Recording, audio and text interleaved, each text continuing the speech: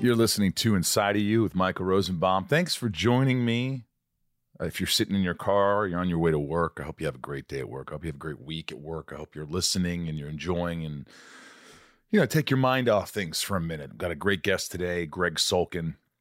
The Runaways, pretty smart. We'll get into that in a minute. Talks about Selena Gomez, working with her and having a healthy lifestyle. Ryan, I had a little issue this last week. What happened? Well, we went on a post-Thanksgiving hike, Uh-huh. and I take my friends out to Victorville, and we go on this hike, and it's a bunch of us. That's far. And my friend Christy, it is kind of far, but it's a great time. We drive out a couple hours, we hike in an hour, we're down to these hot springs. So we get down there, and it's a little treacherous to get through. We have to get through waist-deep water to get to these natural hot springs. Mm-hmm. Well, I get across, everybody's across, except my girlfriends, Christy and Shira.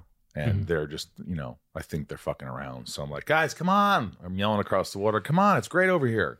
And they're like, we're going to go back. And I'm like, what? And I looked at the other guys, my friends who were in the hot springs. I go, something's wrong. I got to go back. And I walk back, and Christy's face was just swollen. Like, I've never, like Rocky Balboa 12th round. And I'd like just a huge golf ball in her face. I'm like, oh my God, what happened? So she slipped on a rock and hit her face. Oh, fuck. So we immediately had to turn around right when we got there, turn around and hike back up. But she was a good sport. She's doing okay. But it's kind of crazy because if she would have split that open or something, it could have been a lot worse. But we ended up going to the Olive Garden after. And you were happy regardless, we were very happy about the Olive Garden taking care of us at Victorville. Thank you, Olive Garden. And Christy was a really good sport. So, Christy, if you're listening, you're a good sport. You didn't ruin the trip at all. But it was, you go into survival mode, like, okay, here's what we're going to do. And then she was okay, but we had to hustle back, and it was a hard, treacherous hike back. So I was definitely a little worried. Hey, thanks for listening. As I said, also, I want to just throw a shout out at my buddies at the company Weird. Yeah, it's Weird, W-Y-R-D, weirdleatherandmead.com. They have amazing stuff over there. Weird is a nerdy medieval fantasy pop culture loving business that is heavily focused around the community and recently played host to the Rose City Comic-Con launch party. For more information, check it out because they've got this wonderful mead. If you haven't had mead, it's like what would you call it? Like a... It's a sweet. It's what is it? It's fermented. I don't know how to describe it. Well, it's the oldest alcoholic beverage in the world, and mead is brewed using honey as its sugar source instead of grapes. It's delicious. They sent me a bunch of this stuff. All you have to do if you want to check this out and support small businesses is go to weirdleatherandmead.com and become a warrior of the weird. And weird is W-Y-R-D, leather and mead, weirdleatherandmead.com. Also a shout out to Echoes of Hope, who I work with. You can donate to them. They're hosting a holiday event for under-resourced children, teens, and young adults. Roughly 300 students will be supported this December. So if you want to purchase a gift, you just go to echoesofhope.org. Tell them I sent you. It's the holidays, so you want to give back. Echoes, ECHOES, echoesofhope.org. Great. And last but not least is another company that I'm working with, another nonprofit called Food on Foot. If you go to foodonfoot.org, you could help the homeless situation, which is getting bigger and bigger, and we need to put a stop to it. So if you want to donate for the holidays, it's a great place.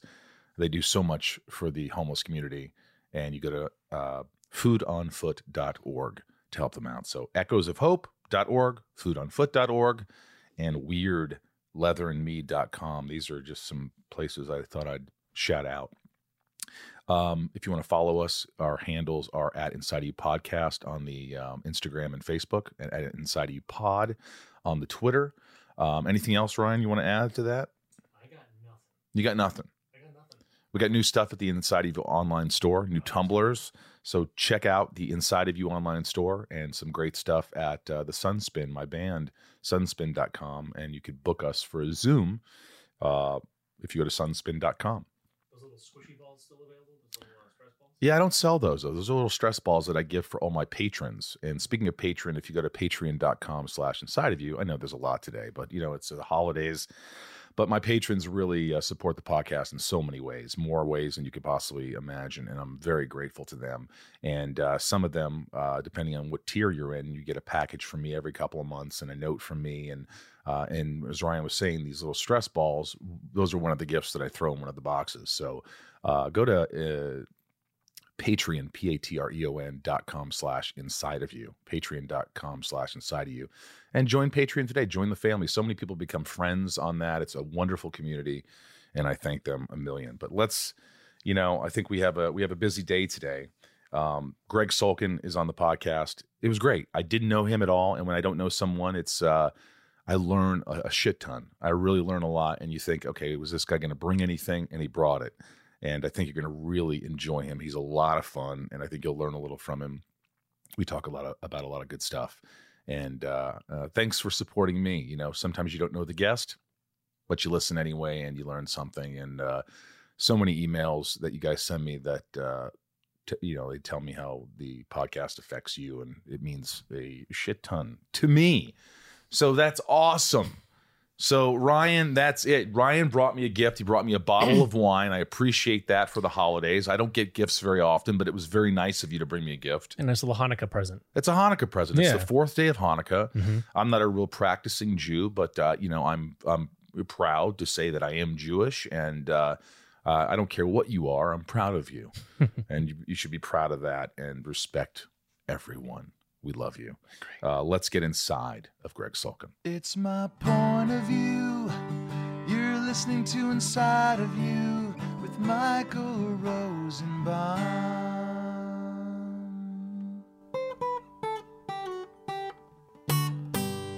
Inside of You with Michael Rosenbaum was not recorded in front of a live studio audience.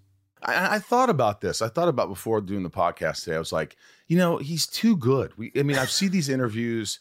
You've done a lot of great work and all this stuff, but I'm like, there's got to be some dark side to him. There's got to be something, because I know that you want to play, and you can play, the bad guy. You want to be perceived probably as the bad guy. Because, like, for me, I was always a goof, and then they gave me the chance to be Lex Luthor. And all my friends were like, you, Lex Luthor? This is ridiculous. But, like, I'd love to see you as, like, the Christian Bale in American Psycho, or something like that, where you're just such a great guy, but then you uncover the darkness. Mm-hmm. There's got to be some shit. I mean, I'm a Gemini, so I like Gemini. I date Geminis. Really? Yeah. Yeah, bit nuts. Are they a bit nuts? I think so. They say there's two sides to Geminis, and I agree. So I definitely think that, maybe in my career I've only been able to show like one side, maybe.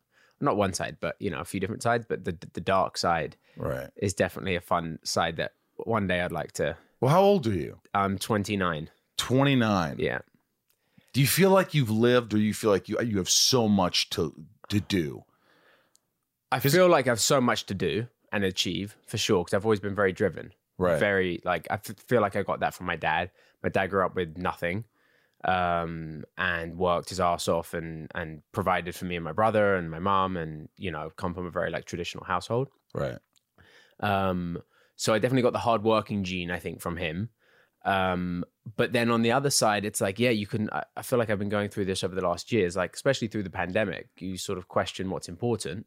And working is really important, and achieving success to me is really important. But at the same time, it is important just to sort of breathe for a second, take in your friendships, enjoy those moments with your mates, go for a glass of wine and just shoot the shit, Be present. Yeah, and I think it's really hard for me in this industry, because I'm always thinking of the next job, or how can we further the career, or what can we do? What can I be doing to be better?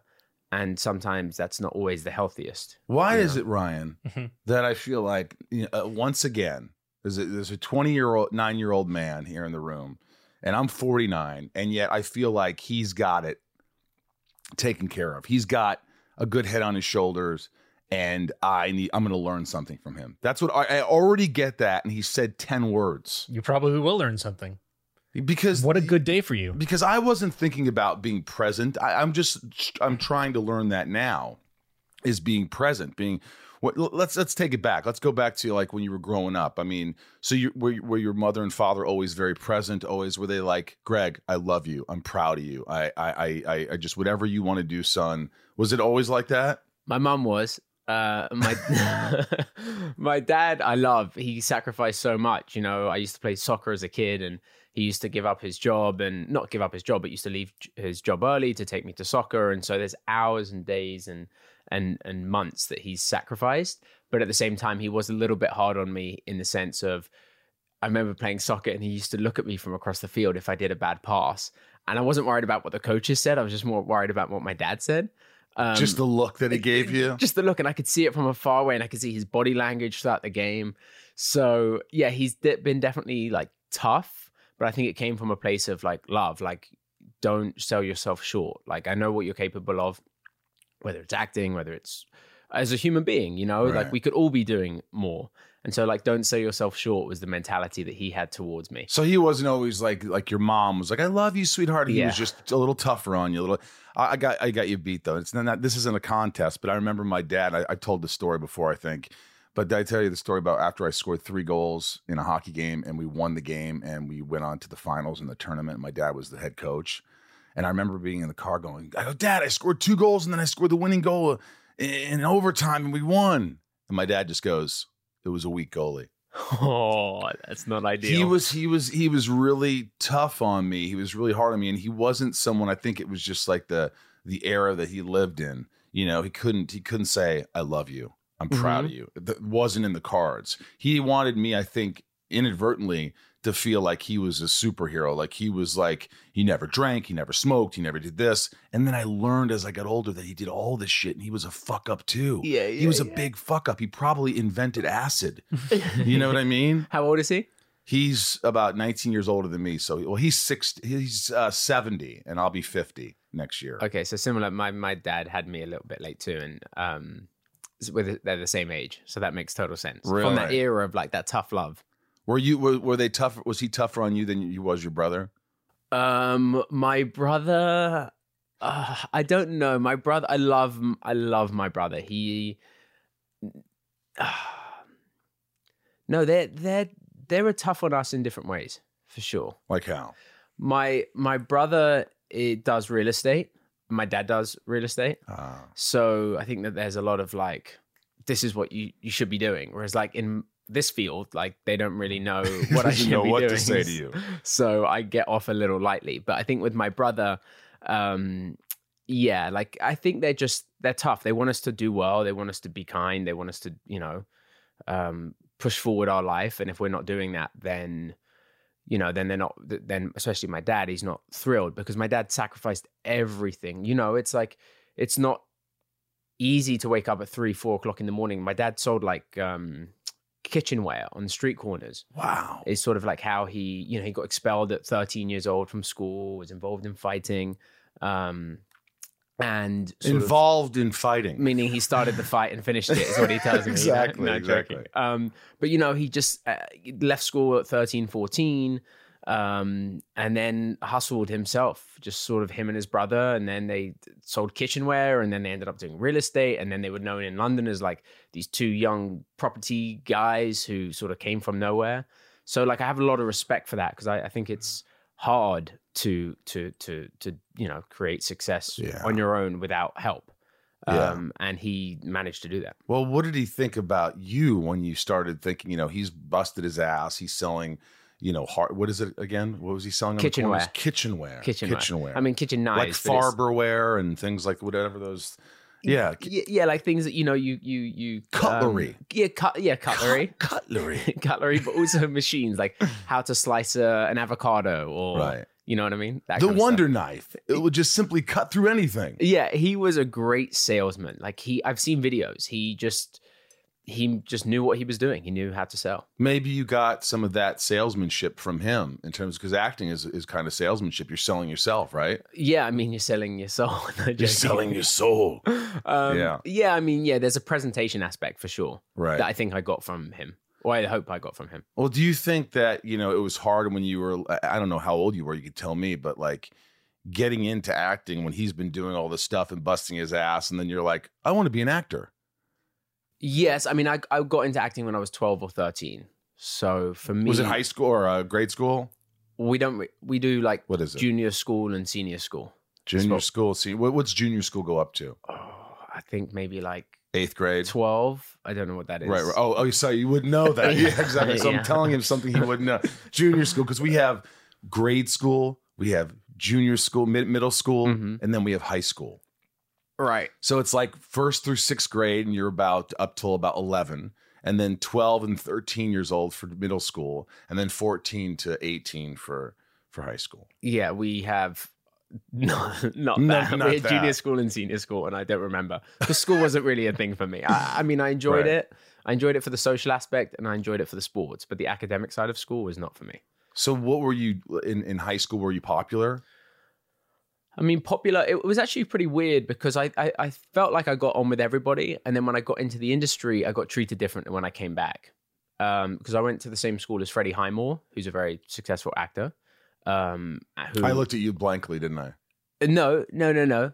I mean, a little bit. But he's done a lot of big stuff. For sure. Like Freddie did Charlie and the Chocolate Factory. Oh, okay, yeah. He did Bates Motel. He's now on Okay. Now I know exactly who he is. Yeah. You know who he is. He's the good doctor. Good Dog. Yeah. Yeah. Yeah. So You went to school with him? yeah, but the thing is with Freddie, and the difference between Freddie and I was Freddie was extremely intelligent and was all in the A Don't sell sets, yourself short. and I was just not in the A sets, you know. And so when Freddie went away to shoot, I asked the same question, like, "Oh, hey, I've got this job. Can I go away to shoot?" And they were like, "No." And Freddie was allowed to just because he was so incredibly intelligent, Right. that he was able to do both. Whereas it took me a minute to do film and TV and also study.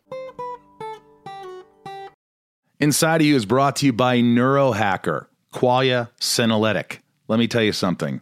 If you haven't tried this, you are missing out. I just sent this to my mom. I have it. I use it. It's a product that they weren't even my sponsor when I was using this. And I was like, wow, why do I have more focus or energy? Why do I feel better? Why do I feel different? It's because I take Qualia Senolytic, Neurohacker. Look, if someone would have told me, Ryan, that there are science-backed ingredients that could help me feel 15 years younger in a matter of months, I wouldn't have believed it. But I tried Qualia Senolytic, and the rest is history. As we age, everyone accumulates senescent cells in their body. Senescent cells may cause symptoms of aging such as aches and discomfort, slow workout recoveries, sluggish mental and physical energy associated with that middle-aged feeling. Also known as zombie cells, they're old and worn out and not serving a useful function for our health anymore, but they could be taking up space and nutrients from our healthy cells.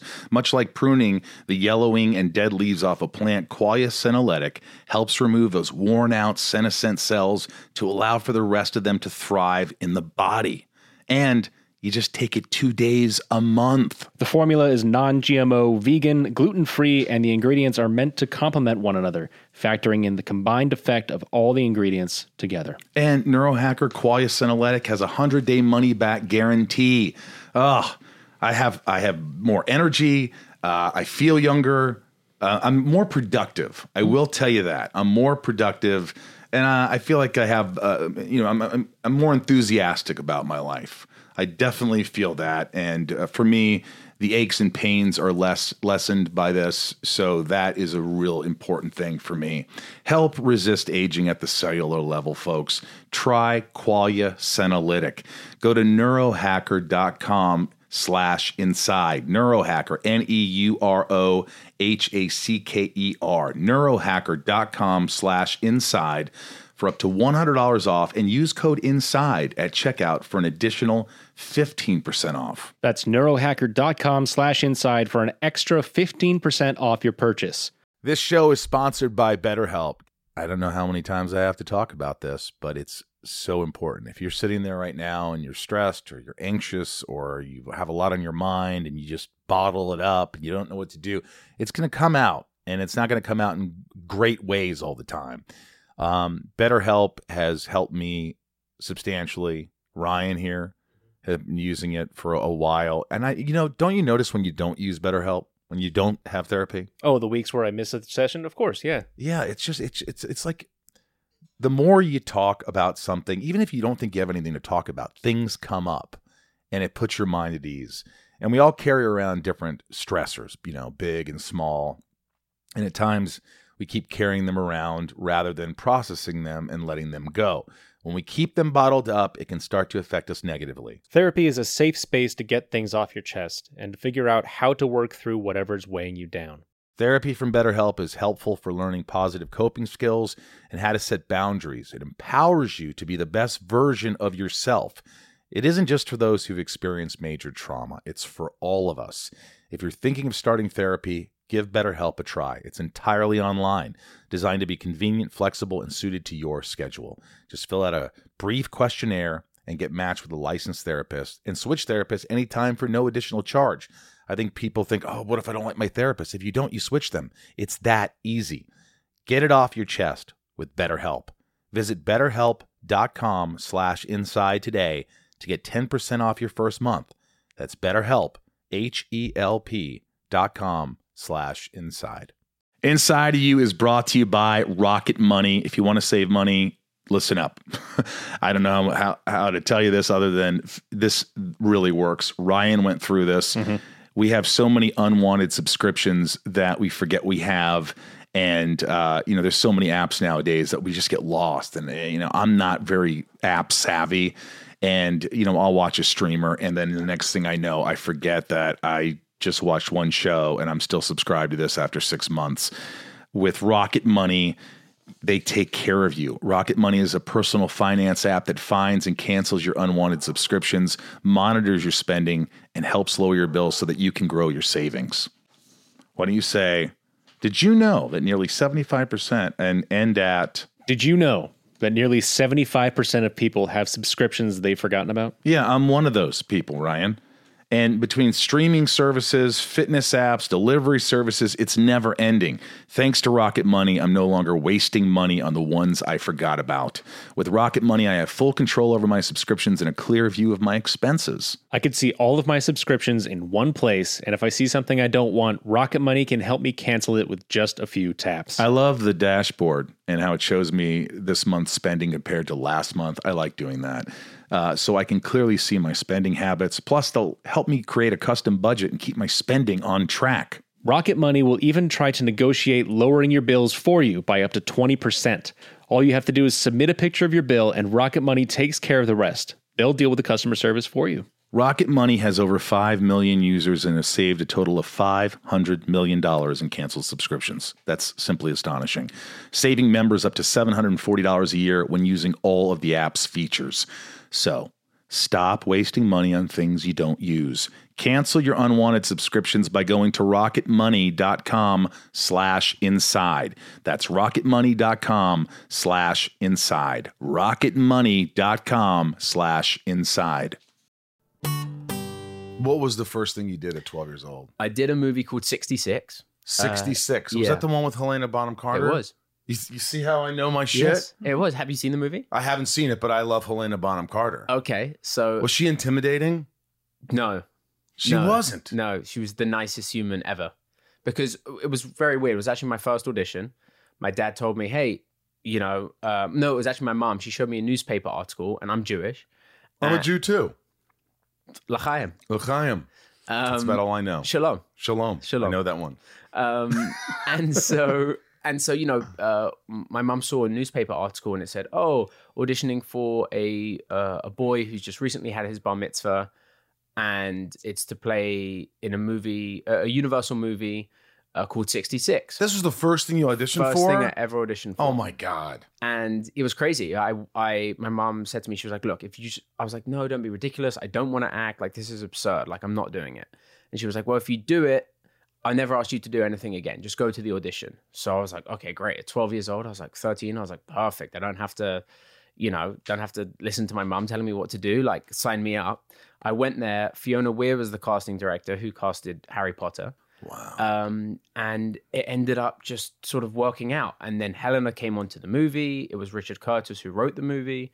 And it was just like this big movie in the UK. And I was this kid who'd never done anything before, never wanted to do anything before, and then somehow got like an opportunity of a lifetime to go and be in a movie, the lead, with Helena playing my mom, and Eddie Marsan too, who's an unbelievable And you actor. didn't know, honestly, did you have an acting coach? You So you didn't know what you were doing? Didn't even know acting coaches existed, to be honest. You just got in there, learned your lines, and started acting.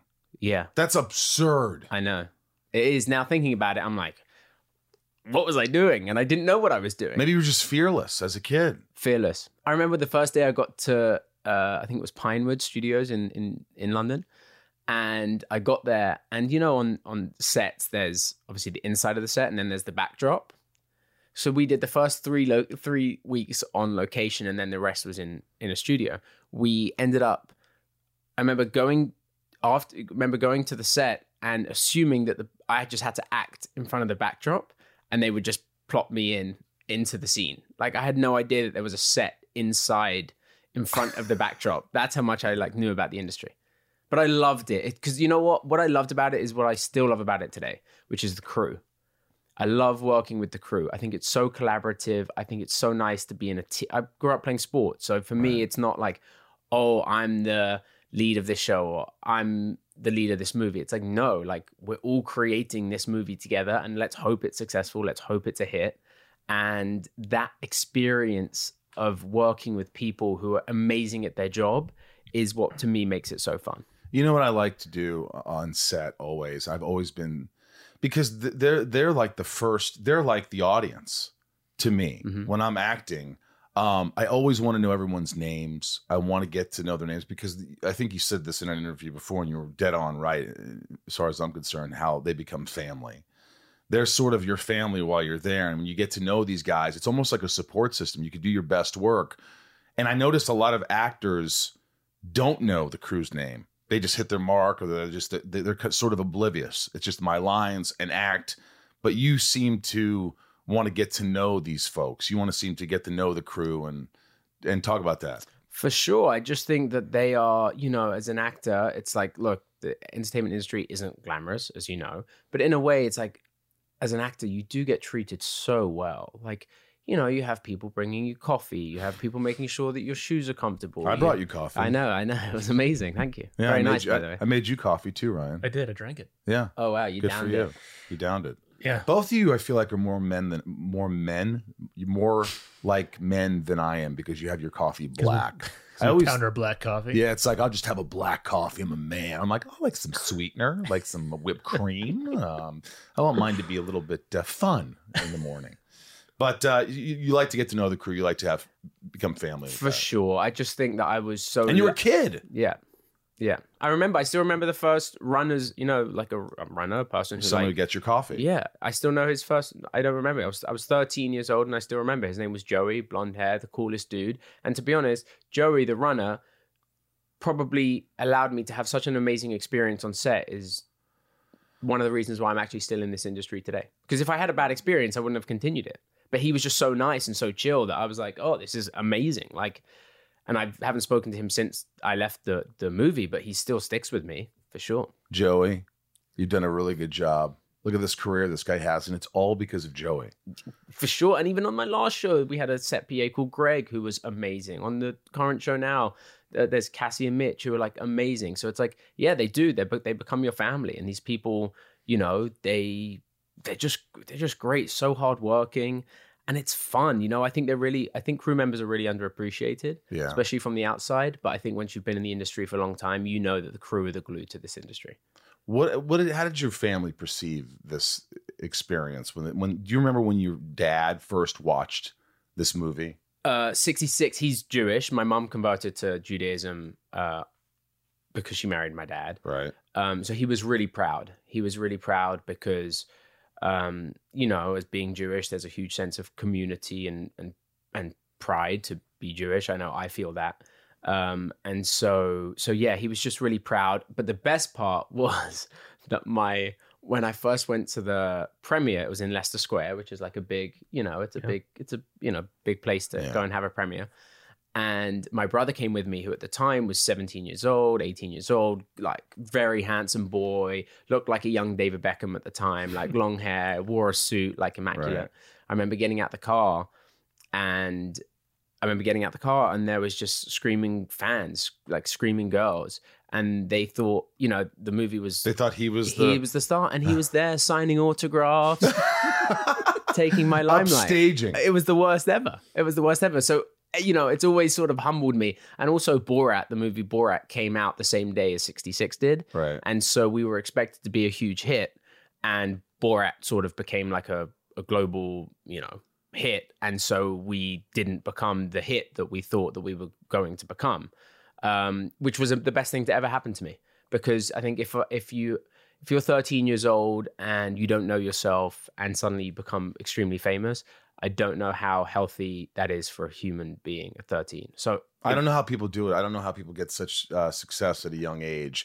I've been working since I did a play when I was in high school, and then I did plays in college, and then I went to New York, and I made no money doing off way the hell off Broadway, and then I started doing stuff. But it was always incremental. It was always step by step, 2 steps back, 1 step forward. And it just kind of gradually, I never was an overnight success like the guy on my show, Tom Welling, who was on Smallville. He was sort of an overnight success. And I always looked like, holy shit, man, how do you deal with all that pressure? So you're saying ultimately that the fact that this movie wasn't a huge success kind of humbled you and, made you a little more prepared for what was to come. For sure, 100%, because as you know, there's ups and downs. There's definitely steps back, or you feel there's steps back. Step back, yeah. Whatever. And so, I think it definitely propelled me for what this industry is all about, which is you got to be thick-skinned. You got to be able to maneuver. You got to be able to kind of lift yourself up when things don't go your way. And so, it was the best thing to ever happen to me. Were you pleased with your performance? Did Helena? We say Helena. Did Helena come up to you and was like, "You're so lovely, you're so wonderful in the movie, I loved you"? Terrible English accent. It was actually not bad. Really? Yeah, it was not bad at all. I felt like she was there. Thank you. If I closed my eyes, I would have started talking to Helena. She actually lived 5 minutes away from my house not my house, my family's house in London. And she was already with Tim Burton at the time. She was with Tim at the time. Was he there at the premiere? Yes.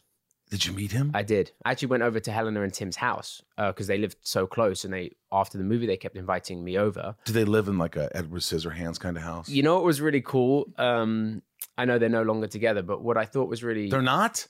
No. Oh, that's a drag. No. I thought they were the perfect couple. It's just that perfect mesh of weirdness. They were really special to me. They wrote me as a wrap gift. They gave me the first prop that you see on Charlie and the Chocolate Factory. The poster that you see on the lamppost? Yeah. That they signed me, they signed that for me on the back of it. And I actually have it in my house. Really? Yeah, it's really cool. Do you keep stuff? Do you keep stuff from sets? Do you keep like memorabilia? Do you ever ask for autographs? Because as you can see, looking in my home, I get autographs, I collect things, I do things. Because I always feel like I was always doing that beforehand. And I never thought I'd be famous, and I never thought I fit in.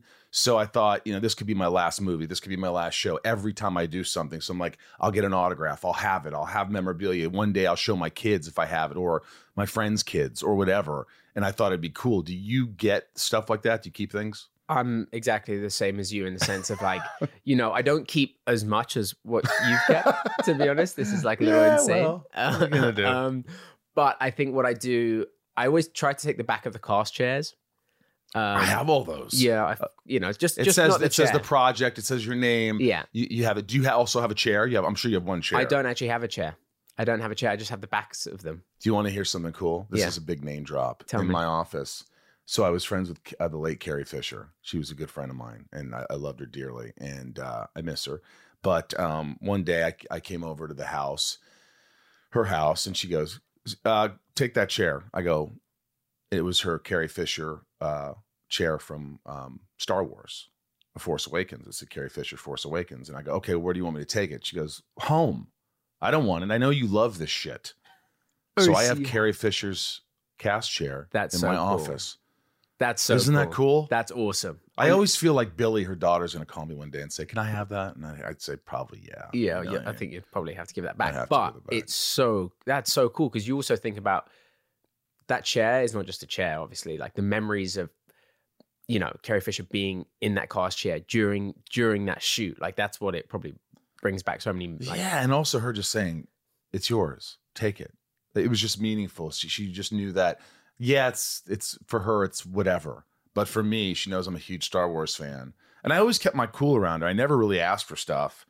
I just, it was always a friend. And then she just gave me the cast chair. That's awesome. Well, I'm sorry I didn't bring anything here, Yeah, what the hell? Yeah, sorry. What have you kept? I have, to be honest, I just keep the back of the cast chairs and I get the script signed on the front of the front. By the entire cast. The cast and the crew. I always say the cast are on the front. Right. And then the crew's all in the script. Really? Yeah. So it's cool because you know what's amazing is the crew have made this experience, the crew have made my experience in this industry amazing because I look back on it and I'm just like, oh, I remember that person. Oh, that was so chill. There's private jokes in there too. Between, me and that individual person. So it's just nice. It's like a yearbook. Right. It's cool. It is like a yearbook. Was your mom right after you did this movie, you're like, I told you to do this. I said to do it. She still says it. She literally, it's all because of me. She kind of says like subtly and politely, but obviously not very subtly because I pick up on it every time. But she's always like, I was the one to tell you to go to America, like, because she was the one to tell me to go to the audition. So her instinct has been right. Like she knew you had something.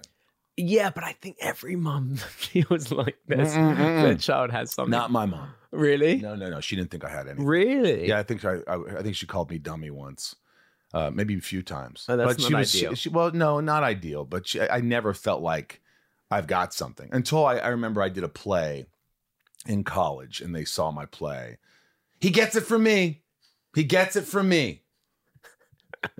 She wants to take all the credit for it. Yeah, of course. So what was it after? So you were hooked after this because you had such an amazing experience with Joey. Yeah.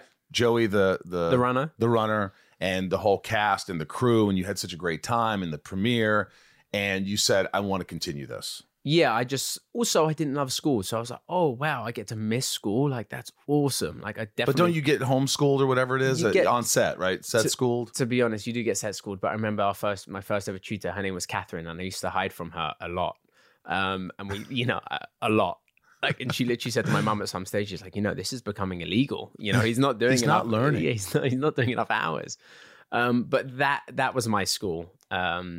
And yeah, so after that, I went back to school. Got treated definitely different by kids. Kids, yeah. Look, were you picked on? I guess people have different ways of putting it. Some people may. I don't know. Like, I guess it doesn't seem like it was a good experience when you went back to school. It wasn't the best experience, but you know what? Like, I've always thought that if someone's gonna like pick on you, like. It's a highlight on them, not me. Right. Like I remember coming back a couple of times and they used to get my school bag and like dump out the books, just trying to be funny. And I honestly didn't really care because I was just like, you know what?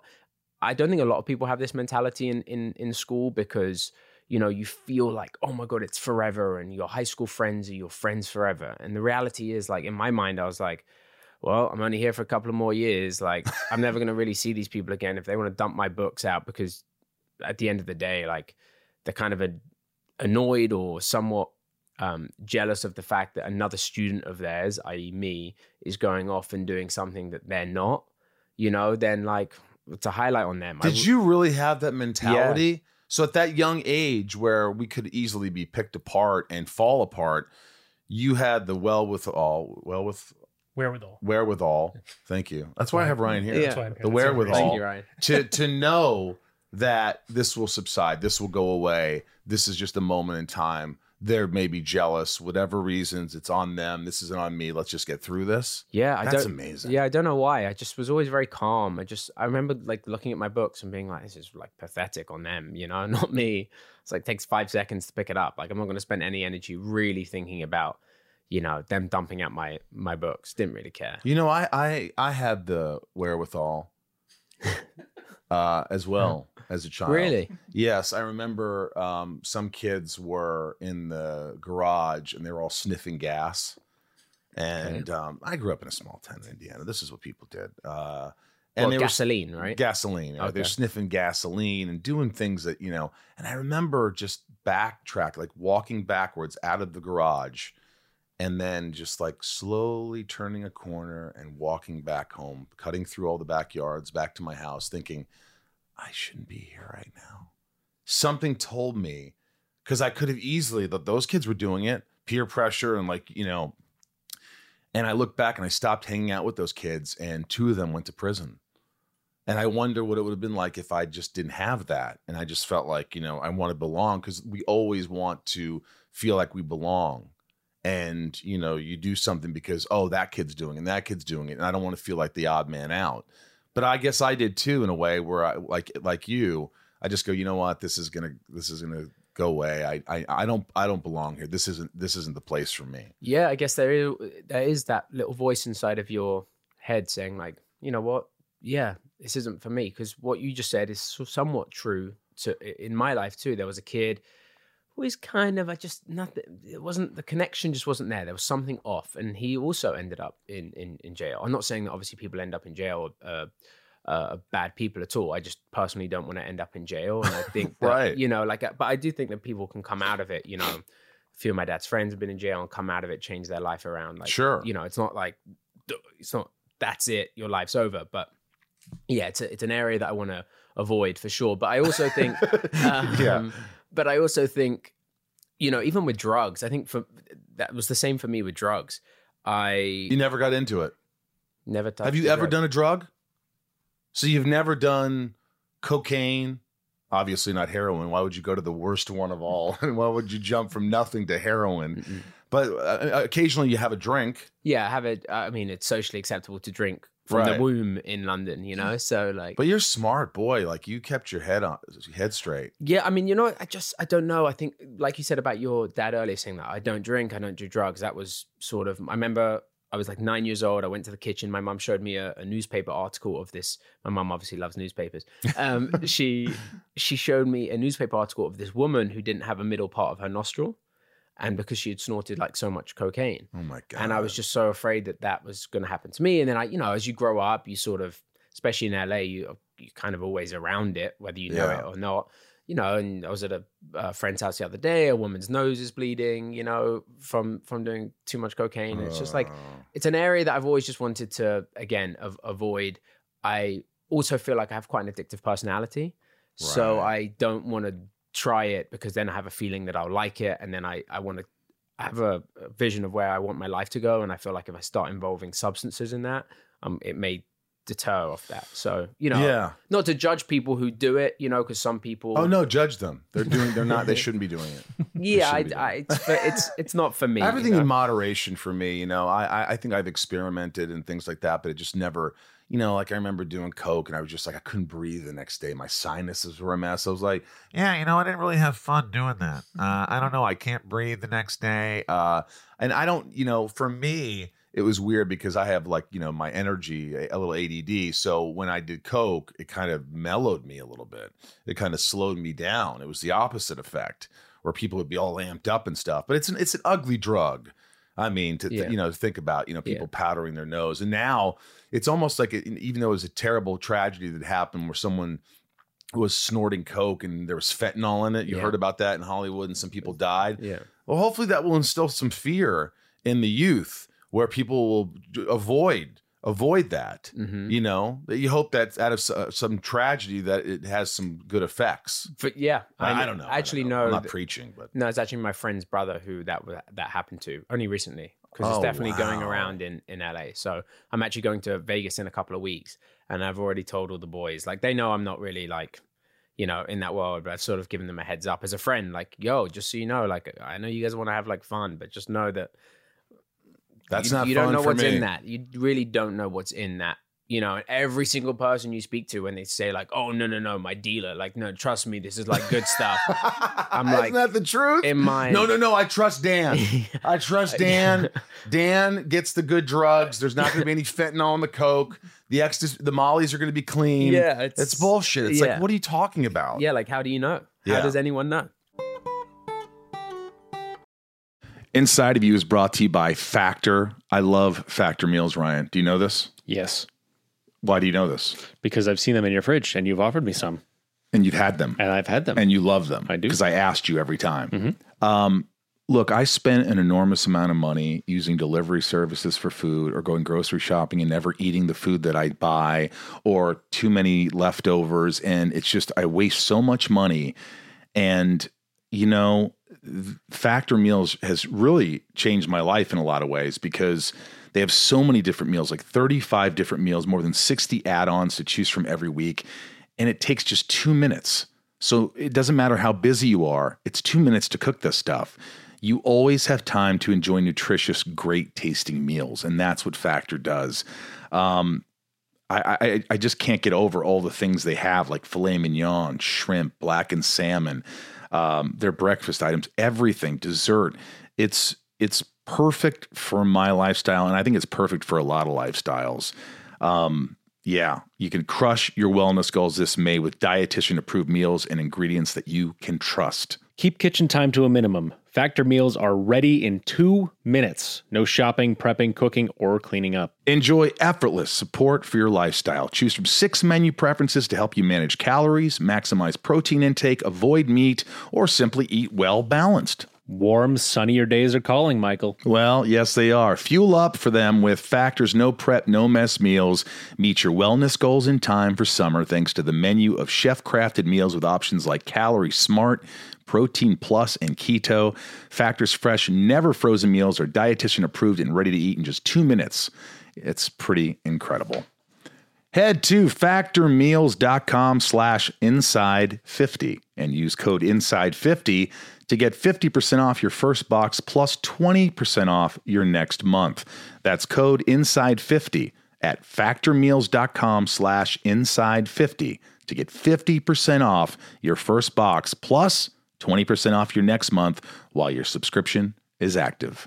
Factor Meals. Inside of You is brought to you by Shopify. You know I use Shopify. You guys go on the, Inside of You online store and you see how easy it is to navigate for you. It's so amazing. Shopify, I can't think of anyone else that would do this the right way like Shopify does. Shopify is the global commerce platform that helps you sell at every stage of your business. From the launch your online shop stage to the first real life store stage, all the way to the did we just hit 1 million orders stage, Shopify's there to help you grow. It's so easy to navigate. And when you want to add discounts, like for instance, I just had a discount where I put Michael 15. And that was my discount code. How much of a percent? 15% off the total order. Easy.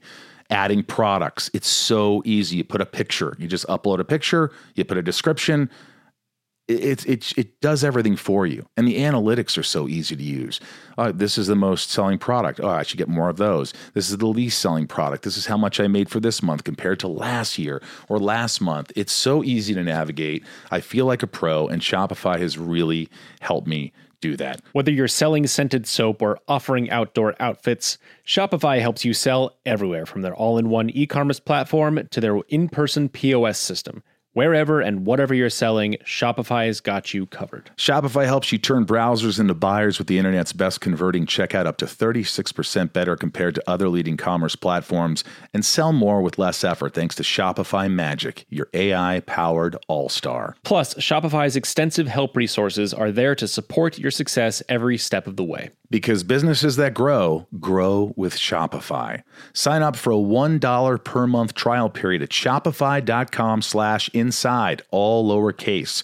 Shopify.com/inside now to grow your business no matter what stage you're in. Shopify.com/inside. Inside of You is brought to you by my good friends at Sonos. I've talked about this for a while because Sonos is something that I've had for years, and I didn't need them as my sponsor to talk about how great they were. I spent money on Sonos for years because I just love the product. Anybody I know who has Sonos loves this stuff. It's great for the holidays, great for gifts. I could play music in each room of my house, or I could play party mode in all the rooms at the same time, or outside could be party mode, inside could be just chill with my yacht rock music. You could do anything. Sonos is affordable, it's light, you don't need big receivers and all these other things. Sonos makes it so easy. So share the joy of listening on Sonos this season. Make the sound system on your wish list a reality with speakers and sound bars that are easy to set up. I mean, they're easy, dude. I can freaking do it. They're easy to use. They all work together so you can listen in any or every room like I talked about and bring the family together with some incredible sound from everything from classic carols to festive films. Sonos works with all your streaming services and control is simple with the Sonos app, your voice using Amazon Alexa, or Google Assistant and Apple AirPlay 2. Spoil the listeners in your life with a gift that keeps on giving. Treat gamers and movie lovers to an immersive home theater experience with Beam. That's BEAM. Keep your fitness-loving friends motivated with great sound for their workout playlists with Move. And help relatives relax with hand-free control of their music and more on Sonos One. I mean, why isn't Sonos on your holiday wish list? You just don't know, do you? Well, it's time. It's time to get some Sonos during the holidays. And you can go to my friendly friends over at Sonos.com to learn more and wrap up your holiday shopping. That's Sonos.com. Wizards of Waverly Place on the Disney Channel. How old were you when you got that? 17. 17. And that ultimately changed your life. Changed my life. I don't know what I mean, I'd hope I'd still be in the industry, but it gave me the opportunity to be in the United States. So, you know, Peter Murrieta and Gary Marsh at Disney Channel, and especially Judy Taylor, who sort of had a general meeting with me in the US when I was on holiday here, took a liking to me, and then worked so hard to create, basically, they kind of created that role in Wizards for me, although they definitely didn't tell me that because they still made me audition. But, you know, they created sort of that role for me. And I'm so grateful because it allowed me to get my visa. Disney Channel sponsored it, which was incredible. And it was just, and then to get, not just get a job, but to get a job on extremely well-written show. Some would argue probably the best Disney Channel show ever written in the sense of not just people love that show. Yeah. And then Selena Gomez, obviously, who's incredible. Well, who's that? Yeah, exactly. Yeah. So she completely blew up. And then to have a storyline to play Selena's boyfriend, it was just like one of those like, wow, this kind of happened to me moments because she was so successful. The show was becoming so popular, already was at the time, just won an Emmy. So it was literally the right time, right place, right character, right storyline, right co-star. Did you have an English accent in that? I had an English accent. You had an English accent. But then you started veering away from that in a lot of projects now, like Pretty Smart. Yeah. You do away with that. Yeah. You just have an American accent. Yeah, I think what happened was when I first got into the States, I was obviously practicing my dialect. And then Disney Channel, I booked an NBC pilot after I'd recurred on Wizards. And after 4 or 5 months of being in the United States, I had booked an NBC pilot. And I remember the pilot, it wasn't the best pilot in the world. Oh, we do a lot of those. So my manager, who I'm still with today, good for you. My manager, who I'm still with, was like, okay, I'm going to now teach you about leverage. And so went back to Disney. I went back to Disney Channel and said, okay, he's going to not be on the show. And at the time, my character was extremely loved. And they didn't want to lose that storyline. And so Disney Channel put me under a 2-picture deal and guaranteed me, I can't remember the exact amount of episodes on the show, but that secured basically a relationship over 2 years or 3 years with the Disney Channel, which is what I wanted, obviously, over an NBC pilot. Right. And then one of those movies of the 2-picture deal was a movie where they said, oh, no, you're going to be English, you're going to be English, you're going to be English. We got to New Zealand 4 days before we started shooting. The director came up to me and said, his name was Stuart, and goes to me, hey, I think we're going to do American for this. I'm like, wait, sorry, what? You're going to make me do an American accent on a worldwide platform, and I've got 4 days to practice this? And so obviously did a crash course. It wasn't perfect. Now looking back on it, it wasn't perfect. You hear yourself some words. For sure. Yeah, of course. For sure. But I'm happy I did it because it made me jump in the deep end. And terrifying. And terrifying, like just so not natural. But now, obviously doing Pretty Smart, it allowed me to, you know, really jump into it and have the confidence of like, okay, if I can kind of do it once, then the next time I do it, I'm definitely going to be able to like achieve it. So then ever since, I just sort of went into dialect coach and, you know, dialect coaching and just did it. What are the toughest words to do an American accent? The toughest words that you think? I think world was tough. You know, you guys say world, World. right? Yeah. Like at first I was like, wait, what? I just say world. World. Yeah. It's world. Everything would be perfect except world. You're like, yes, I think this is an amazing world. You know? That's so, right. Burger's a tough word. Burger. Yeah. Burger's So, a yeah, tough one. It's tough. The Yeah. world. Yeah. Burger. Yeah. And the U sounds are tough too, you know, because we're very chewy with our. I speak a lot with my lips, and I'm very chewy on my words. Right. Whereas Americans, like, you know, further back here and a it's lot more further back relaxed. here. Why can't we? Why is it that Americans can't do English accents? You guys don't need to. You guys have the But- you guys have the market. It's fine. But you know, some people can. Who does the best English accent? You think as an American that you're like, fuck, she or he are really good, aren't they? I don't know. I don't know. Really? I really don't know. I haven't heard too many. I always try to People do think it. of Gary Oldman's voice when I do an English accent. He did this interview when he was doing Dracula, and he didn't like Francis Ford Coppola. He wasn't getting along with Francis Ford Coppola. He goes, well, when you're dealing in an industry like this, you have to have a great ego. And Francis Ford Coppola has an ego the size of San Francisco. And I've got a pretty big one too. So is that terrible? No. It's actually I mean it. If I It's close not great. if I close my eyes, I could buy that. You could buy it. Yeah. Where would you say I'm from? When you're dealing in an industry like this, you've got to have a great ego. And Francis Ford, that word was fucked. I could tell you laughed at that word. When you're dealing in an industry like this, you have to have a great ego. And Francis Ford Coppola has an ego the size of San Francisco. I would say you're from London. It's pretty neutral. Really? Yeah. You know, for sure. Can yeah, you you're do very a good. Cockney? My dad's Cockney. So he speaks a bit like, "You all right, mate? How you doing?" Like, he's a bit like rough and ready. Really? Yeah, what my about dad. mom? Mum's also a little bit the same, but she swears a lot. She swears a lot. What's her So- favorite word? Why is it that English people could say and everything's fine? My mum does not allow me to say that word. That's one word she It's just one word you refuses can't me. say. But Yeah, the not to- English use the word freely. Like, Yeah, we say it. We do say it a lot, and sometimes we call our friends that too. but your It's mom a doesn't sign like of when love. you say it. No, she hates it. She won't allow me to say it. Really? Yeah. Oh. Yeah, she spells the letters out. She So- It's too harsh in an American accent. it can be like amongst a few mates of mine. It's basically sometimes like saying mate, but I definitely think it's in America. Obviously, definitely not. You know, it's not approved in my household, but I know in America it's not approved either. So you can't say that. No. What can you say? Can you say fuck? My mum does. I mean, in my life for sure, like would definitely say it to my mates. But in my household, You just- really have a respect for your mother. You really try not to. Do you say it? You swear it all around your mother? if I'm really annoyed, yeah. If I'm really What will annoyed, you say? I would probably just say the F word, to be honest. Mom, that's just fucked. But I wouldn't say it to her.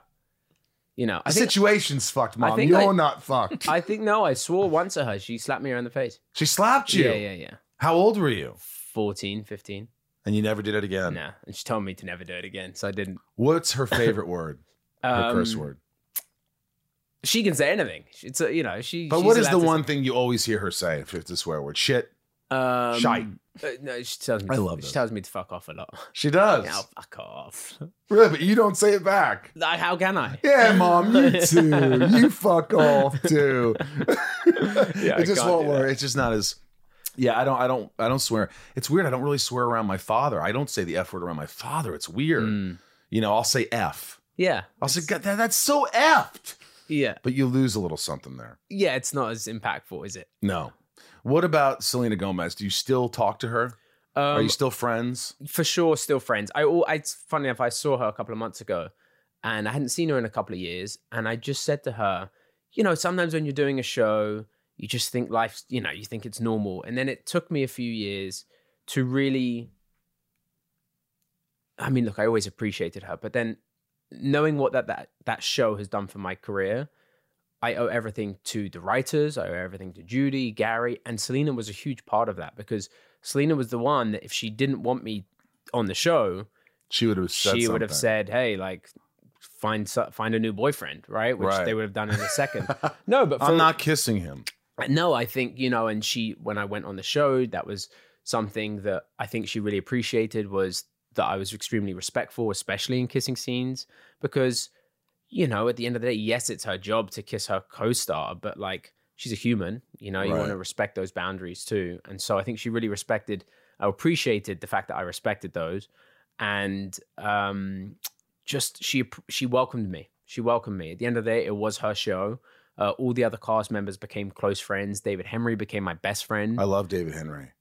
My best brothers. Great guy. Brothers. Great guy. Jim, Linda, his parents, and became my parents. Yeah.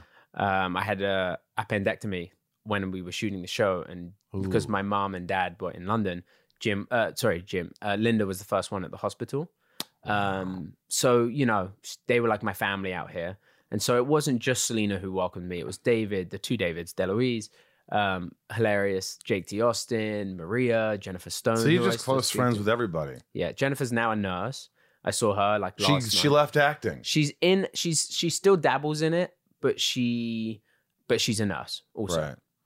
Is there anything else you could do, like you would do if it wasn't acting? If you weren't an Yeah. actor, what would you do? Yeah, I think definitely I would love. I mean, I do. Aside from acting, I do real estate. Like I've been investing. You do. You dabbled in what your dad Yeah. and your brother were doing. Yeah, I've always, like, my dad always said to me, like, as soon as you can, buy real estate. So I did.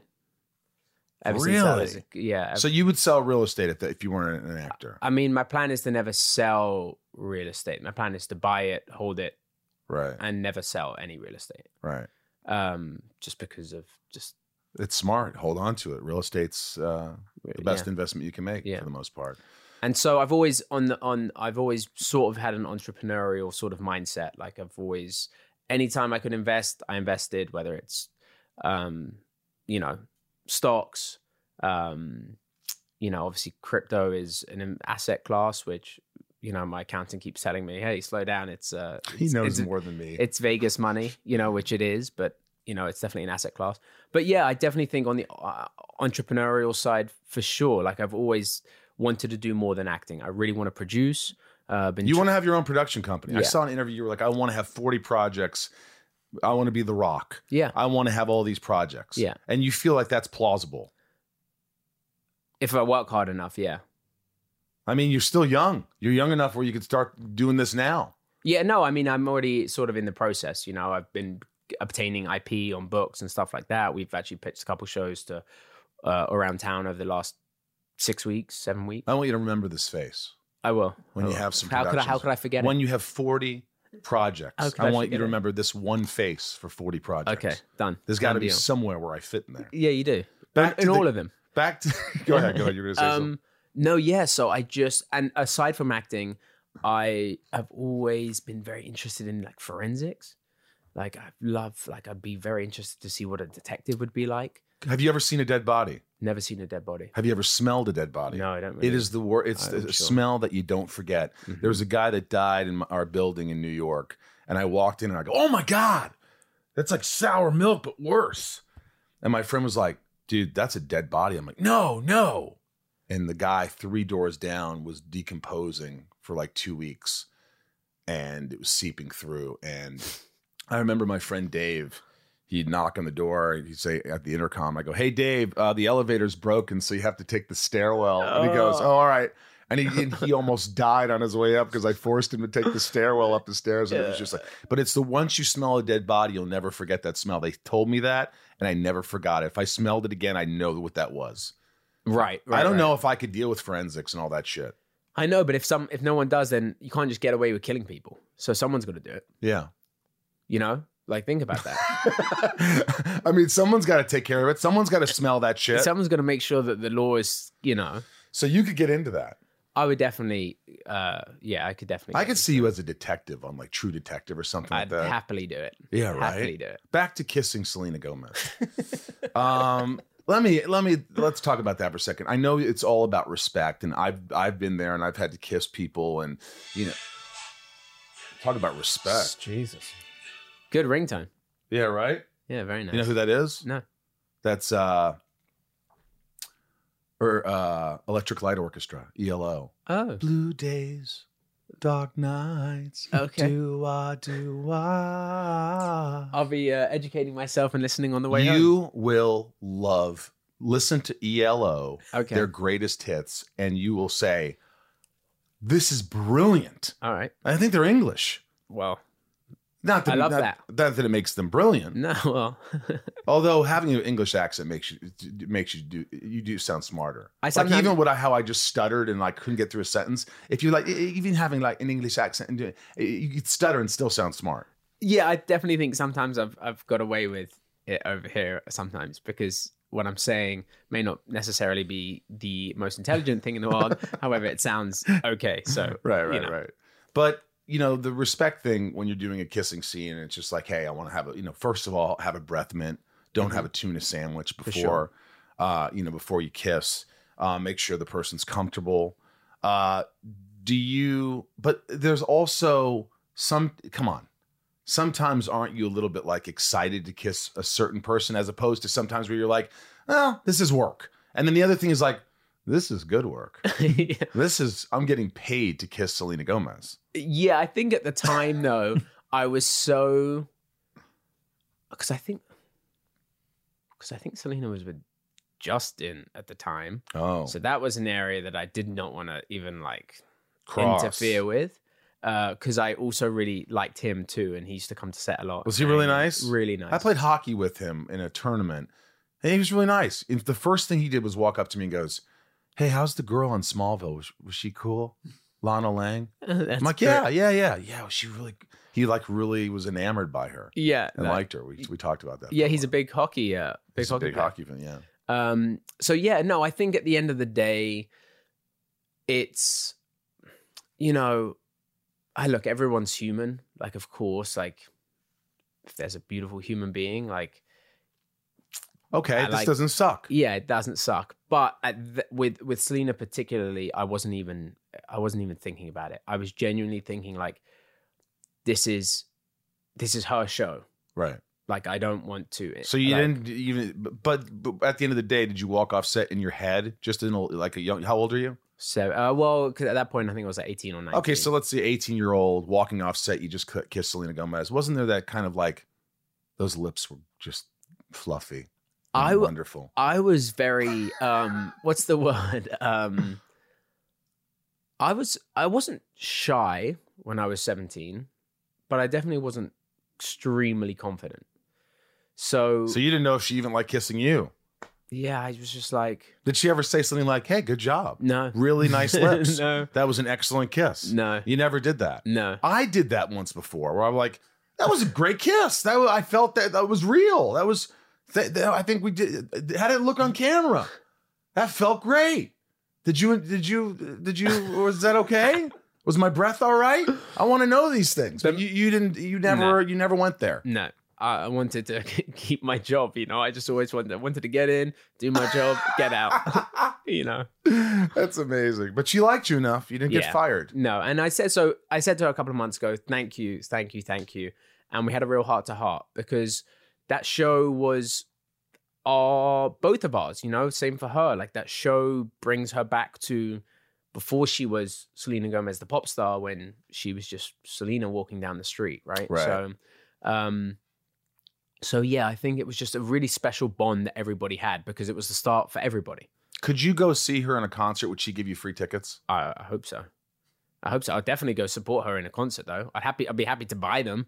But Right. I mean, I Have you seen her perform? I've never seen her perform.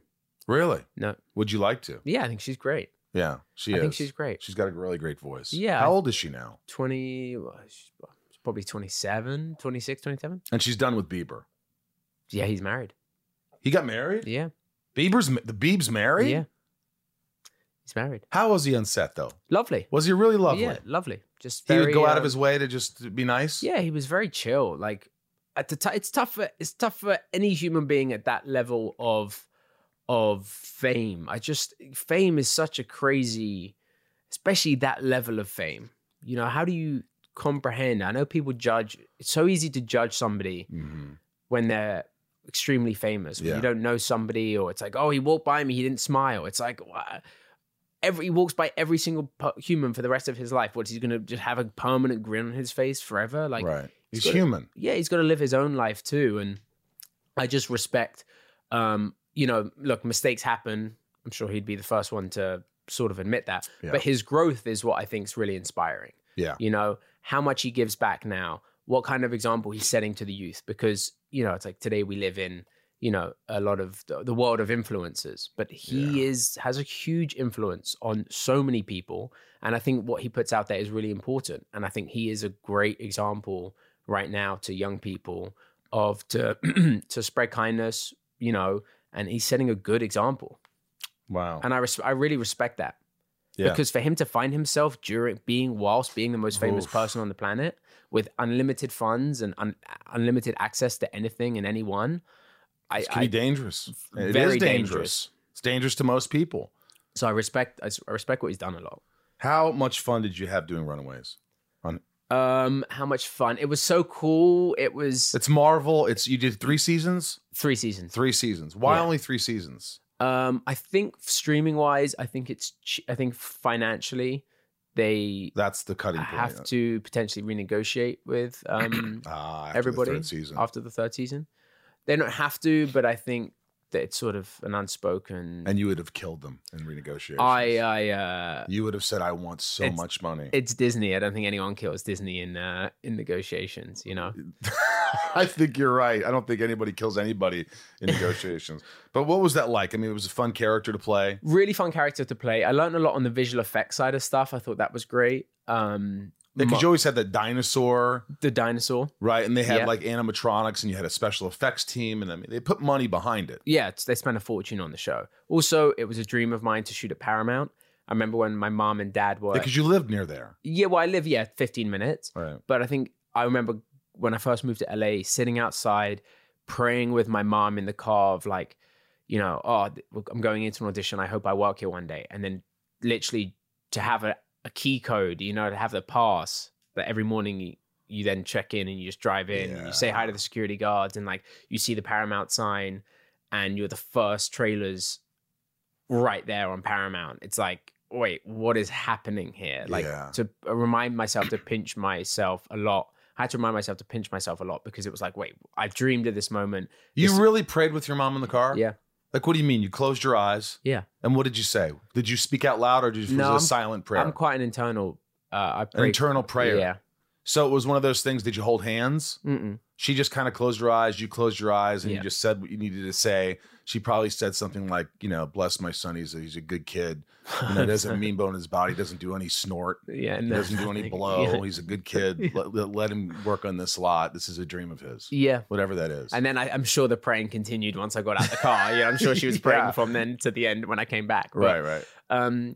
Yeah, it was just so cool. And then Josh Schwartz and Stephanie Savage, who wrote the show, wrote Gossip Girl, and they were spectacular. Like, they were so smart. After working with them, I understand why they're so successful. Josh's sister actually lives 2 doors down from me, which was sort of a weird coincidence now. Wow.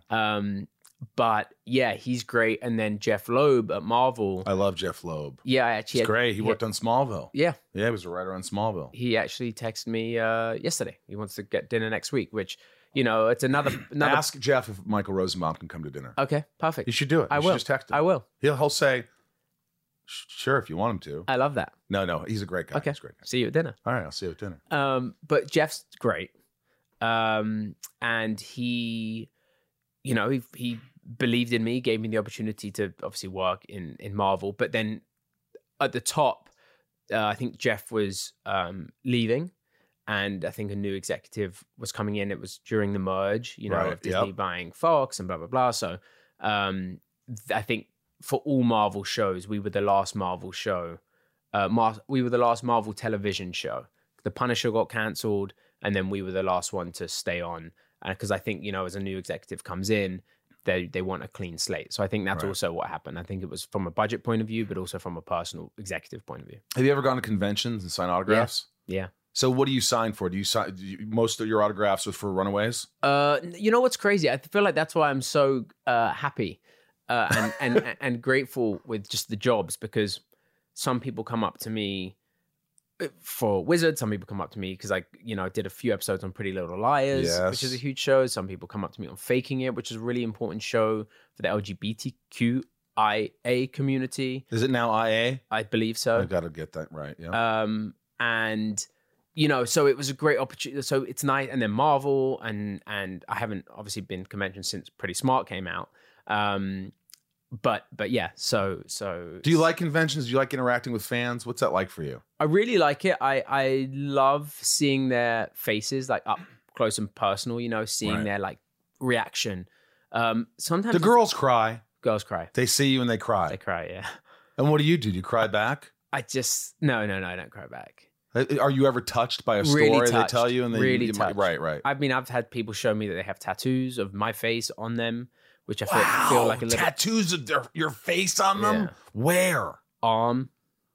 I mean, they didn't show me anything else. Okay. Thank God, so, Good. All right. But it's a lot. It's a lot, and it's amazing. But at the same time, you always think like, okay, I know it's amazing. Thank you so much for being so kind, but I'm just me. So there's like a weird. It's hard to show that you're just a regular guy because you really are a genuinely good guy. So you want to like make sure that they know that you're almost trying to prove yourself. Like, I'm just a regular guy, but at the same time, they don't see you as that. Yeah, exactly. So it's kind of this dichotomy of like, sort of like, it's cool and you're yourself, but at the same time, you're this persona, you're this image that they have, and you have to. Do you feel like you have to live up to that? I think it's important to, you're there for a reason, which is people are coming to see you. And even if you're having a bad day, you have to make sure that they have a nice experience. Right. Because I agree. Like these people, without your fans, you don't have a career. So it's important to make sure that they feel love too, because they give so much love. So an actor or singer or whoever is at the convention can give some love and time back, you know? Yeah. Because they would do anything for you. They'd watch every show you put out. Yeah. They'd buy anything that you... They'd listen to this podcast. Yeah, for sure. And it's and they're just diehard fans. And so it's important to make sure that they feel respected and loved. Yeah. What about Pretty Smart? How much are you enjoying that? The best experience of my life. You really, I could tell. I saw some interviews and you just have so much fun doing that. Again, you have an American accent. Yeah.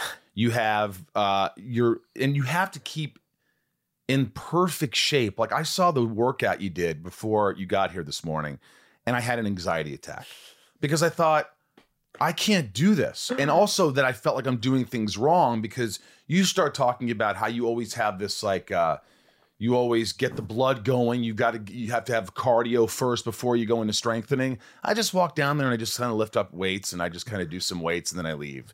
But there's a whole regimen to it. There's a whole mindset, right? Yeah, it's... And that's your addiction, not the drugs, but working out, health conscious. Yes. I think especially for the show, when you've got a real reason, Netflix is a huge platform, and 210 million or subscribers or something insane. Wow. And so I knew that I was going to be shirtless, and so I knew that tape was going to last forever. And so you have a real motivation to make sure you're in the best shape ever, But aside from the show, I do live a very healthy lifestyle. I eat pretty well. What do you eat? Like, take me through a day. Just like, what will you have for breakfast? I'll probably have avocado toast, maybe some oatmeal. I have some, eggs too. And then I'm on a meal plan. So, for lunch, I'll either have a salad or I'll with have chicken in it, maybe, or fish. Chicken, eggs. I don't do the sauce, which people look at me and they're like, oh, you're eating salad just because plain? That's where all the bad stuff comes in. It's the sweetness and the sugary and right. But is it kind of bland to have a salad? I love it. I love it. Because I just think do you make your own salads? No, like sometimes I'll like go to Sweet Green. Sweet Green has great salads. Right. Or I'll just get it from the meal plan. Right. But then I'll have salmon, I'll eat quinoa. Yep. But no candy bars, no chips, crackers. No chips. No. You really stay away from most of that. Definitely when I'm shooting. No sodas, right? No. Are those the things that kill you? I hate soda. Really? Hate soda. I don't really get it. Like when people have It's like, so refreshing and crisp. It's like you take a sip of a Diet Coke and it's just like your whole mouth just explodes. yeah, and then like 5 minutes later you can feel it. Oh no, I feel it and I see it. I see it. I see it in the gut. I see it. What would you That's recommend great. for a 49-year-old who just wants to stay in shape? What would you say? Get rid of sodas, get rid of the candy and the sugars, and just eat balanced meals and try to work out a couple of days a week. Is as simple as that? I mean, definitely do some exercise every day. You know, like whether it's going for like a brisk walk for 20 minutes, 30 minutes, light jog for 15, 20 minutes in the morning. And just stay away from stuff that you can avoid. Soda's not good. Drinking water is very important.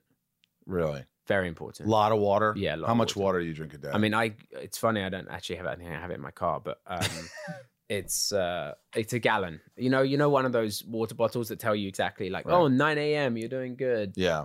11 a.m. keep going. I have one of those and more. By the way, it's Hollywood. You go through relationships, you go through breakups, you hear it all the time. Every actor goes through it. Are you mostly friends? Like, for instance, Bella Thorne. I don't know if you want to talk about that, but are you still like, what's the word? Cordial, Cordial. for sure. You are. Yeah, probably more than cordial, because when you go through a relationship, you go through, it depends obviously how it ends and why it ends. But, I think with Bella and I, I've just always it was always important to me that she grew up to live out her truth. And so we come from very opposite family dynamics. And so she unfortunately lost her dad when she was, I think, 9. Wow. And so it was really important to me that she felt loved and supported, whether or not she was in a relationship with me or out of a relationship with me. And so after the relationship, it was, important to me that I said it to her. I was like, just so you know, like I'm here for you as a friend. I always will be. And I always will be. So if someone came up to her and said, "Hey, how was it dating Greg Sulkin?" You think what does your gut say? What did your gut say you think she'd say? She wouldn't. There aren't many reasons why she would say it was bad. Right. Like she. I mean, nothing's perfect. Yeah, no. Things end. Most things end. Yeah, she would say, "Yeah, I probably love Greg." It's probably what I think. You she hope would say. she would say that. Yeah.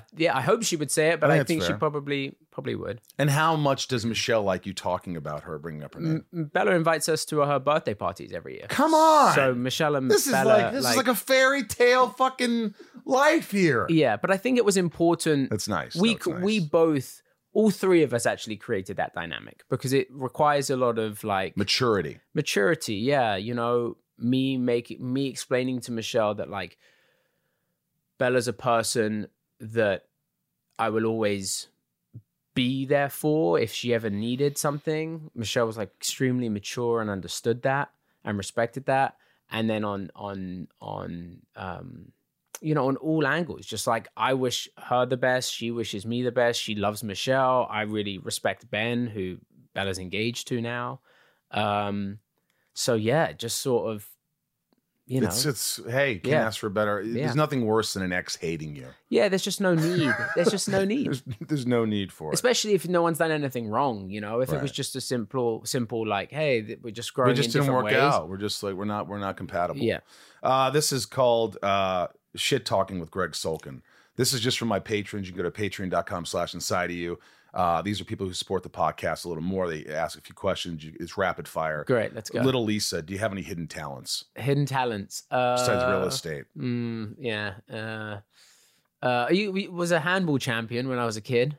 You were a handball champion. Yeah, as a kid. I mean, me and my partner, but it wasn't just me. It was a shared championship. But yes. Wow. Handball. Yeah, it was like, we call it fives in England.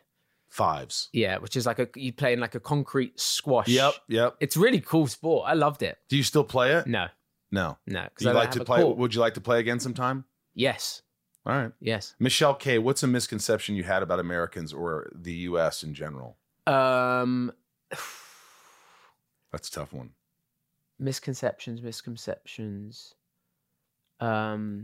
You thought they were all vulgar and rude? No. I love this country. They have the best burgers in the world. Burgers in the world. Burgers in the world. I think probably that I just assumed that the country was all the same, and that over time you realize that, wow, this country's huge and has so many different, incredible parts to it. You've got Southern California, but even in the middle of the country, it's, there's great places. Dana asks, who have you met that made you goof out a little bit over? I think when I was a child, David Beckham. And you met him? Yeah, I actually met him again last week at his very close friend's birthday party, who's also a close friend of mine, and lovely. What actor, though, are you starstruck over? Oh, actor? I haven't met him, but I think I'd like to have a drink with Clooney. Really? Yeah. You know what? Because he's a gentleman. Yeah. Maybe that's why. Because you seem like such a gentleman that maybe, Well, thank you. Yeah, you know what's crazy is my castmate on Runaways, Renzi, just did a movie with Clooney. And so I was getting all of the information from like, what's he like? And my other buddy, Graham, worked with Clooney on a Hulu show. So I feel like I've got to be next. Like, that is my dream, to work with Clooney. I can't wait to see you as a bastard. As a bastard? To play a bastard. I'd love to. I really think you'd be great at that, and I think it will surprise everybody. And it will be one of those things where the headlines are like, "Oh, Greg SULKIN, he played all these great, nice guys, and now he just he's a bastard. He's evil incarnate in The Bastard." Called The Bastard, right? It will be called The Bastard. Great. I don't know if your mom would like it. Does she want you to play those kind of roles? That's not so bad. No, The Bastard's fine. I'd definitely, but that's acting. I'd love to play that. So you want a production company, you want to make your own, you want to put your friends in all these projects. What else is there? What's up? Anything coming up? I know you did a horror movie called Don't Hang Up. Yes. And I haven't seen that yet, but how was it? Because I love horror. I'm as you can see, a big horror fan. What was your experience on that? I think my lesson from that movie was make sure when you read the script, you're looking at how many nighttime shoots and how many exteriors and interiors. How hard is that? Because it's wet, it's bloody, and it's cold a lot of the time. And you have to cry a lot. Cry a lot. Did you ever have to have them blow glycerin in your eyes or whatever to help you cry? I'm sure. I think after like week 4, you're like, fuck it, I don't care. Because I got to such an emotional low point that it was just like awful. I remember exhausted. Calling my dad at the end of the project and being like, "Dad, I don't know if I can do this." Like that was the lowest point in acting, I think. What was it about that? Did you feel like you were just mentally and physically too tired to continue? Yeah, I just went to too many dark places that it wasn't enjoyable for me anymore. Did that make you sort of deter from doing horror movies? Like you wouldn't want to do one again unless it was no night shoots, not as much crying, not as much as an emotional voyage? No, I think that you just got to be careful with how many horror movies you do. Yeah. So now I'd only do one if it really made sense. Right. And also it really made me think like, oh, I want to do comedy. And I'm a happier human offset when I'm doing a comedy. I'm in a better I'm in a better headspace. So if I could pick and choose, comedy is definitely something that I'd like to stick with just for the next little while. And that's why the show is amazing, because pretty smart. I love Netflix. those people. I love those people. Yeah. It looks like you're just having a great time. And it's the producers of How I Met Your Mother. Yes. So, I mean, it's witty. It's smart. It's pretty smart. Yeah, it's pretty smart. And you have a great time doing it. It doesn't feel like a job. Mm-mm. Is it in front of a live studio audience? Well, no, because of COVID. All right. But if we get a second season, then yes, it will be. So you really want to do it again? Yeah, because I've done multicam. I did Wizards. I did a show called Melissa and Joey with Joey Lawrence and Melissa Joan Hart, who were so good and such professionals. Love them too. And those two. And I did Young and Hungry too with Emily Osment, who I'm working with again, who is so good at multicam. It's absurd. And so I don't want this job to end. Like, I don't want the job to end because I'm learning so much. I'm having so much fun doing it. I'm working with great directors. Pamela Fryman directed us. Phil Lewis, who's unbelievable. So yeah, I do not want it to end. You don't seem like a person who gets really down or gets anxiety. Do you ever deal with any anxiety or depression or anything like that? I don't deal with social anxiety.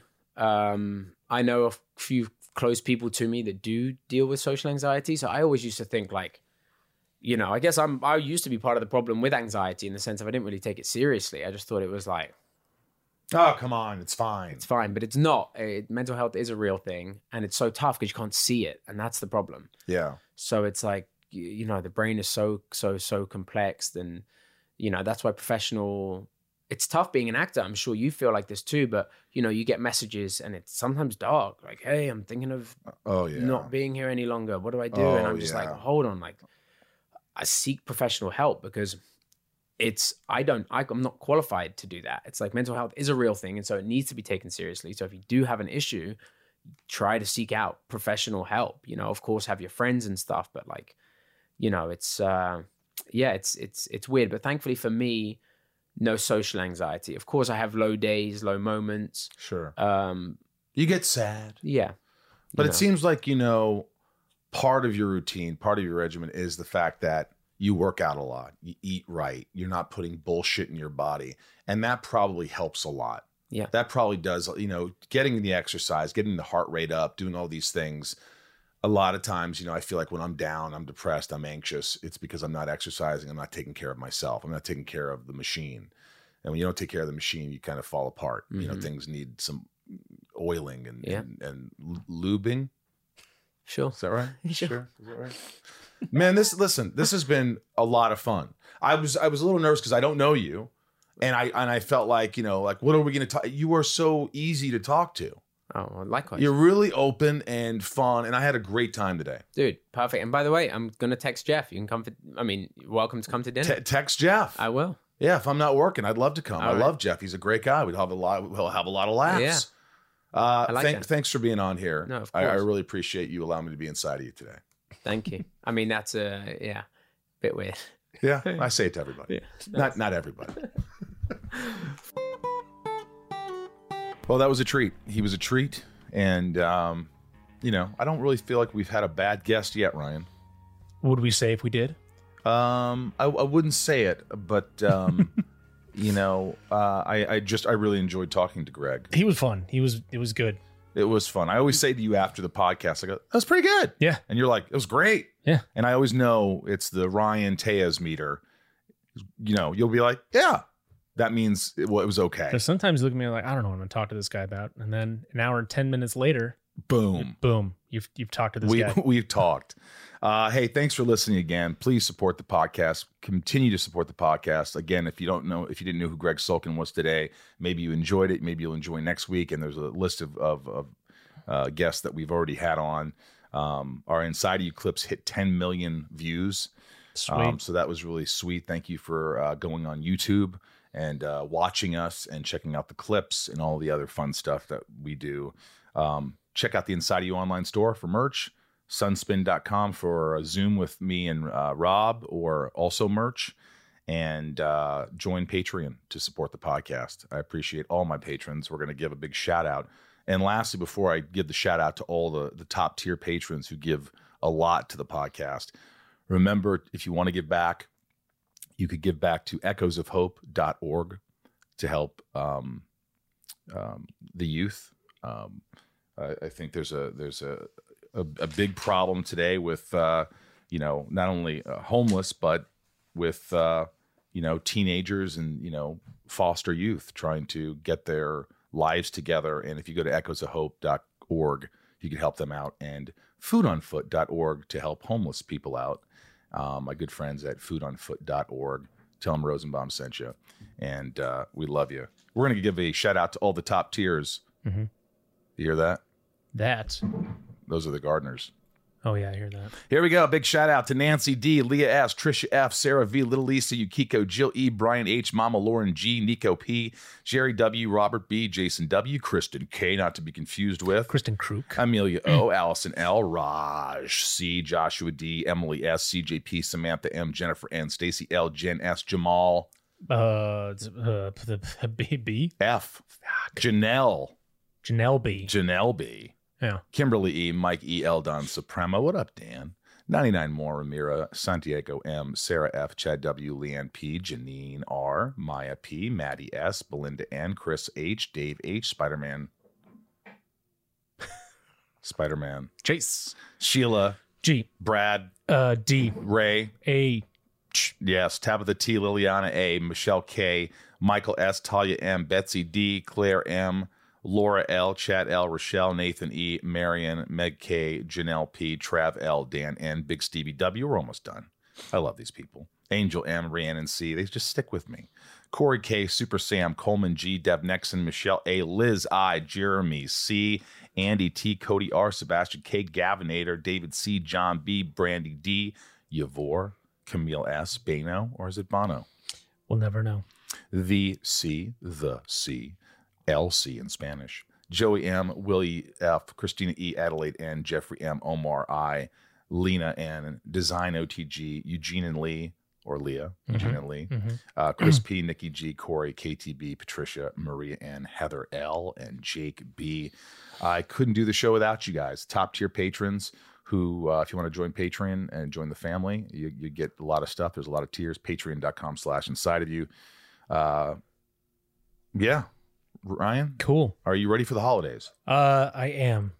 You know, it's weird. This time of year, it's just I just feel like the year's done, and I just feel like we're just. Are you sad? It makes me sad. Somber? Beginning of December makes me a little somber. It does, because it's all the holidays are passing us by, and then you get to the beginning of next year, and it's just like work. But you know what? We still have a month left of the holidays and Christmas spirit and the. So just I will say this, Ryan. What's the true? It's meaning not of Christmas? over. It's not over yet. The holidays aren't over. We still have some time. Let's try to enjoy each day. Let's try to be grateful for each day that we have. And it's hard, but hey, we're here today. Mm-hmm. We're together. You brought me a bottle of wine. I did do that. I'm very happy about it. Had a great podcast today. So, hey, things could always be a lot worse. So try to stay positive. Try to stay happy. I'm saying that because it's hard. And that's the true meaning of Christmas, Charlie Brown. That's the true meaning of Christmas. Hey, guys, I love you. And thanks for allowing me to be inside of each and every one of you, from myself, Michael Rosenbaum. From myself, Ryan Tate. Here in the Hollywood Hills of California. We love you. And come back and see us. Come back and join us. And please continue to support the podcast. Thanks, guys.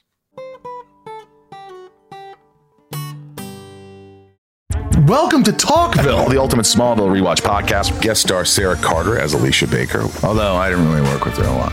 But Tom did, and they had some real big smoochy scenes. Yeah. Can we talk about that? Could there be any more sex? What was a 3-page makeout scene that just kept going? Good Lord, we get it. They have chemistry. Jump in now or catch up on any of the past seasons of Talkville on YouTube or wherever you listen.